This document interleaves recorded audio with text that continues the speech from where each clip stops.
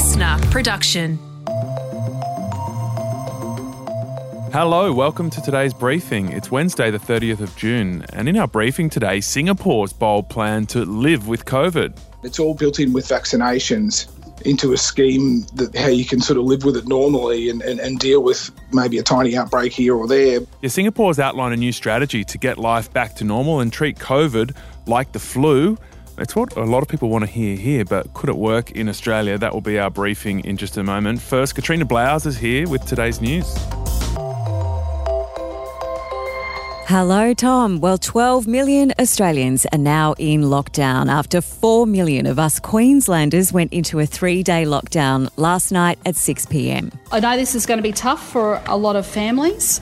I apologise for that, but I don't want to see people end up in our hospital on ventilators.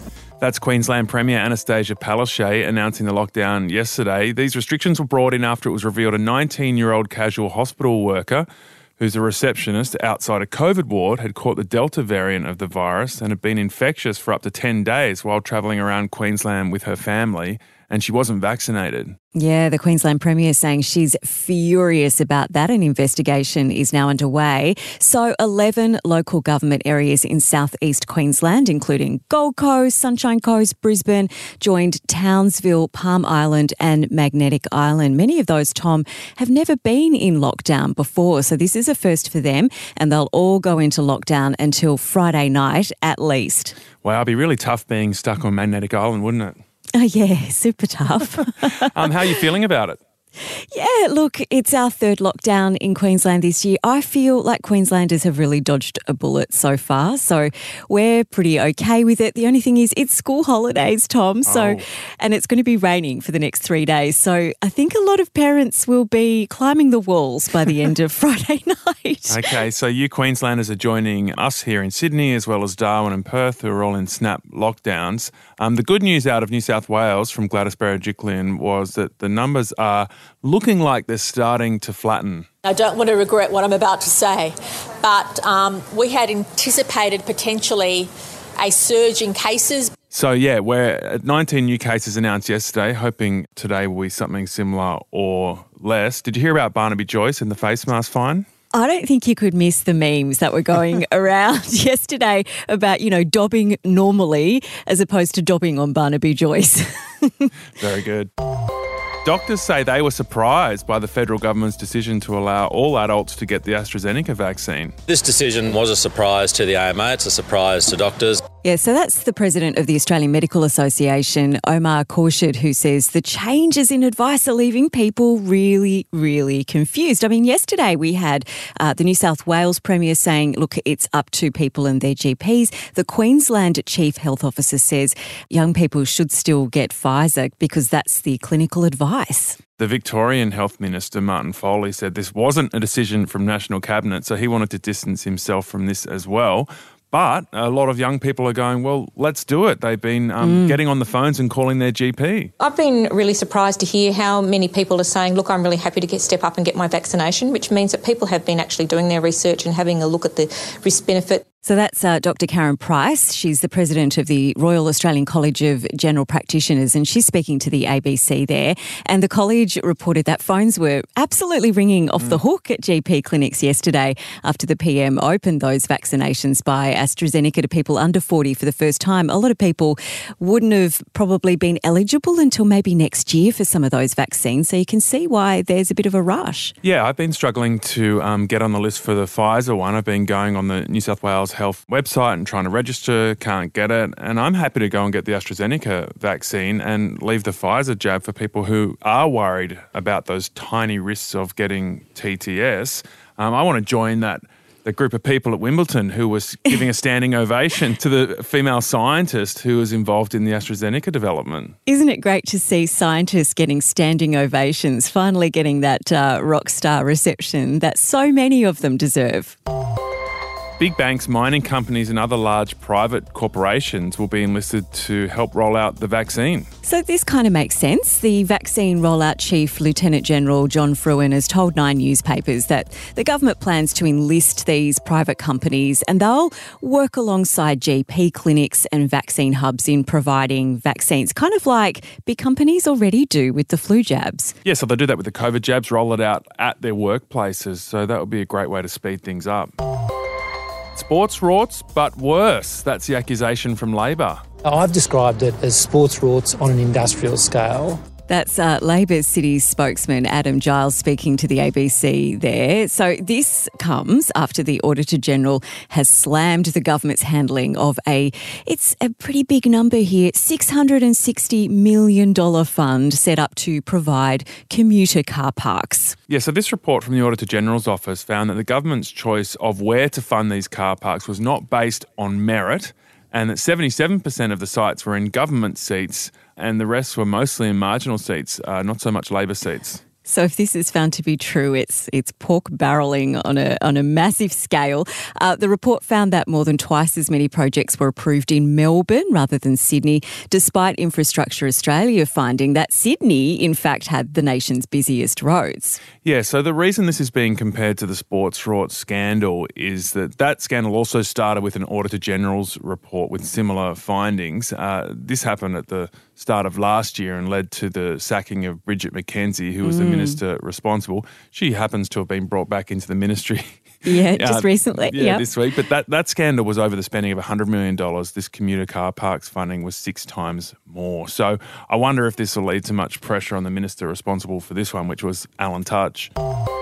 And riders in the Tour de France have staged a protest during Stage 4 after a devastating series of crashes. I can't believe the footage I've been seeing this week, Tom, in the opening stages of the event. It just looks so dangerous. Yeah, it's been tragic, particularly after Caleb Ewan was taken out of the Tour de France at the end of Stage 3. He was sprinting for that last few hundred metres and hit the deck so hard. But there were loads of other crashes as well, just in Stage 3. And, of course, that really famous crash in Stage 1 with that woman holding the cardboard sign. So in last night's stage, the riders, just after the race started, they stopped in the middle of the road for a minute and protested the safety of the race.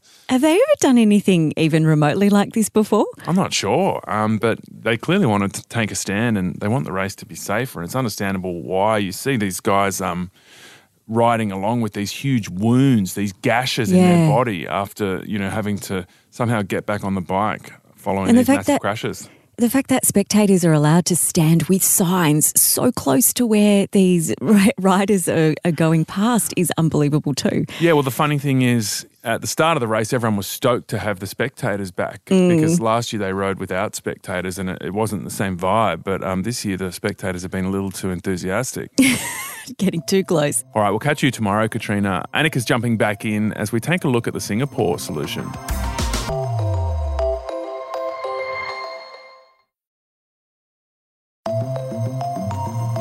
Hey, Annika here. Could there be a way out of this rolling snap lockdown situation that we find ourselves in Australia? Maybe not focusing on zero cases. Yeah, well, Singapore stepped forward as a really interesting example on how to move on from this stage of the pandemic. Last week, they announced that they won't be focusing on those daily COVID infections. They'll focus on the outcomes, like how many people got sick or ended up in intensive care or intubated for oxygen. This is a similar way to the way they would, say, monitor the flu. The new policy statement also shows how they can move away from lockdowns, quarantine and travel restrictions and learn to live with COVID. Yeah, so is this something we could do in Australia? Singapore handled the first year of the virus very well, like we did here. But there is, of course, the key difference that they've fully vaccinated a third of their population, whereas we're at 5%. Chris Barrett is in Singapore. He's the Southeast Asia correspondent for the Sydney Morning Herald and The Age.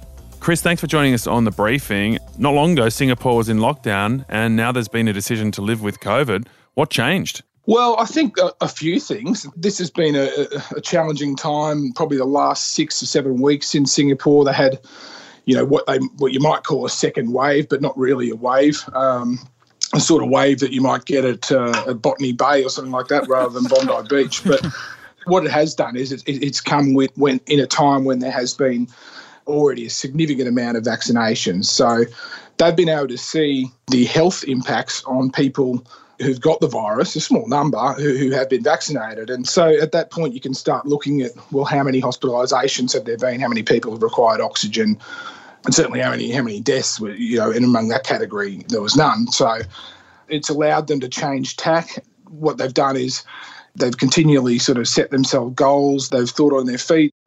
Most of it is tied to vaccinations and just how far they've got through that. They're hoping to have 2/3 with at least the one jab by the first week of August. So, they're a fair way down the track, albeit with a, reasonably small population of 5.5 million. So was it a strategic decision where they said once we get to a certain point, they're at a third fully vaccinated now, that we'll start to ease all these measures? Or did they just get sick of the lockdown measures and also see that the hospitalisations and deaths were fairly low?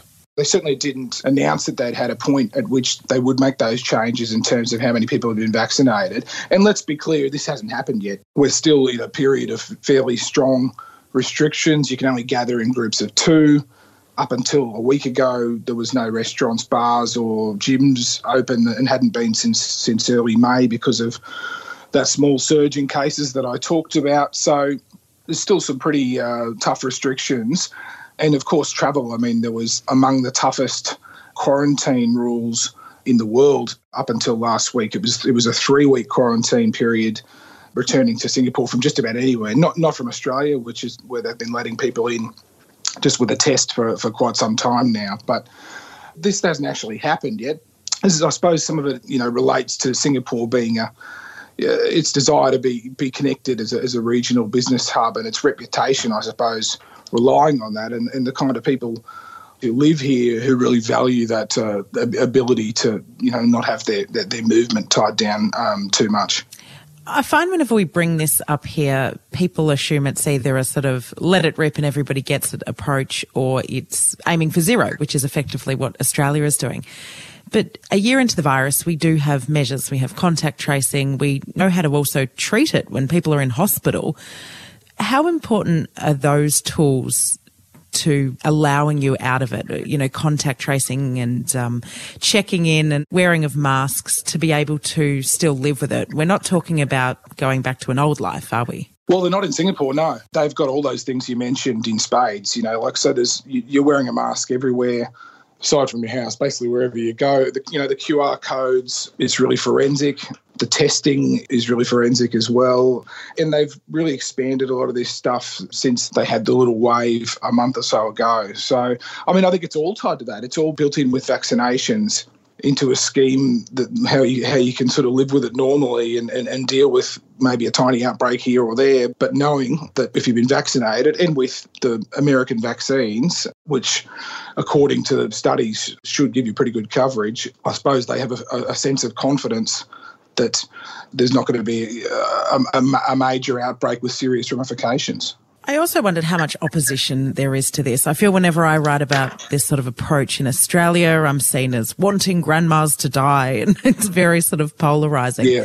Is there much opposition in Singapore? And I also wondered how the government's changed their language. Part of the problem here is they needed so much buy-in from the public that they really spoke about it with such dire terms, and they've had to start to unwind that, I guess. So who's opposed to it, and how has the government's messaging changed? I don't think their messaging has changed a lot. I think it's been optimistic throughout. You've got to remember that they've been pushing, if you just turn to travel for a second rather than living with COVID domestically, they've been pushing for international travel bubbles since last year. They were on the brink of launching one with Hong Kong in November. The day before, Hong Kong had quite a big COVID problem and it got called off. Again in May, they were going to launch it again, and this time it was Singapore's COVID issue that was the reason it was called off. So they've been putting the building blocks in place to take that next step, and they've been talking about that. I interviewed the head of the Singapore Tourism Board a couple of months back and asked him obviously about a potential travel bubble with Australia, and he was quite clear that that's what they want to do, that they just need a dance partner. That's the terminology that they were using. So they've been, I guess, to their people making those sounds about them trying to take the next step and move beyond COVID, or at least move to a period where they can live something of what the past life was with COVID for some time now. It's important messaging because it's not necessarily, and it's not at all, I don't think, hollow.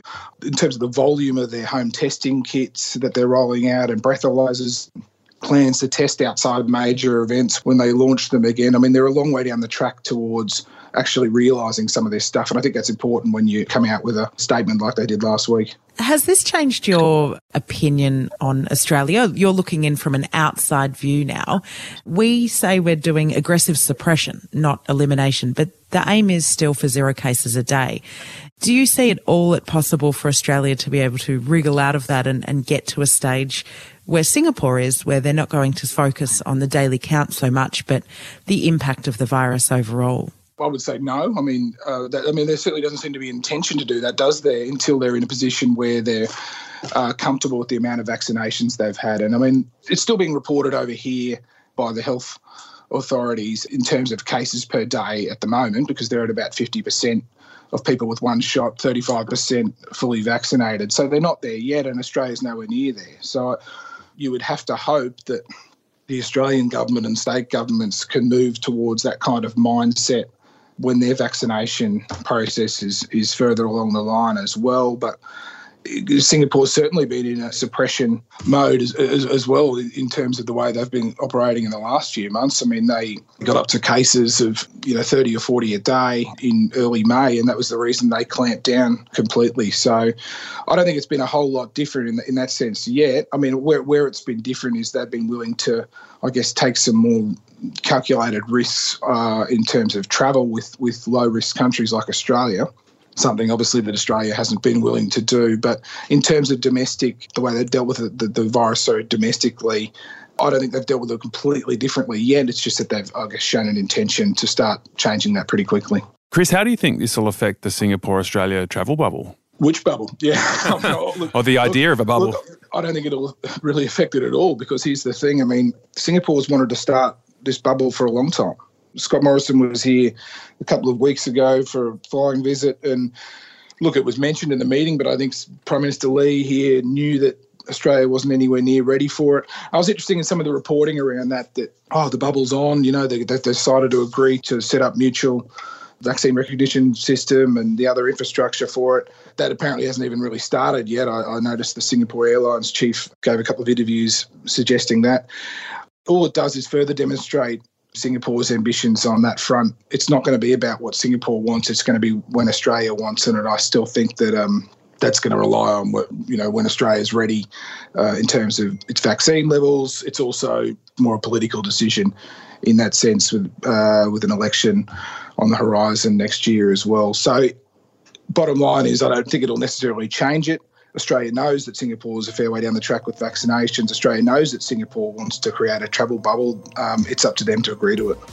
That was Chris Barrett. He's in Singapore. He's the Southeast Asia correspondent for the Sydney Morning Herald and The Age. Annika, this Singapore solution seems like a very sensible way out of this stage of the pandemic, but I'd have to say we're nowhere near at their vaccination level, and they haven't even done this yet. It's still essentially an idea. Yeah, I think it doesn't mean we can't get there. I ask a lot of politicians and chief health officers about this because, when you look at it, and there's a lot of problematic things if you compare the flu to COVID, but in 2017 in this country, we had 1,200 deaths because of the flu. Now, we've had 910 people die due to COVID. So we didn't announce those flu deaths every day, and we didn't sort of have this sort of terrifying language around it. And I think to weave our way out of that is going to be really difficult. We've really put a lot of fear into people, and it is a scary thing, and a lot of people do get really unwell. But at some point, even these vaccines, they're not 100% efficient. We're going to have to accept that it'll always be there in some ways. Now, whenever we ask anybody about this and say, well, what percentage of Australians would need to be vaccinated? And I asked this question just yesterday. We're told the science isn't settled. We can't come up with this yet. And we're really a long way from that, which, as you say, we've got such low vaccination rates. Only 5% of people have had both shots. So we are a long way from it. But I think it would almost work as an incentive if we knew, don't you think? If we knew that if 70 or 80% of people had both of the jabs and we got some freedoms back, people might be more keen to go and get it. Yeah, and that's called leadership. Leadership is about taking a position and giving people something to aim for, and that's what I think is probably lacking a little bit at this point of our management of the pandemic. Absolutely. It's going to take a strong leader to go out there and say, you know what, we're going to have a frank conversation about this. Some people will die, but we're going to do our best to live with it. Tomorrow on The Briefing, have you ever wanted to go back in time and use the old Nokia 5110? Tomorrow on The Briefing, we're talking about going back to dumb phones.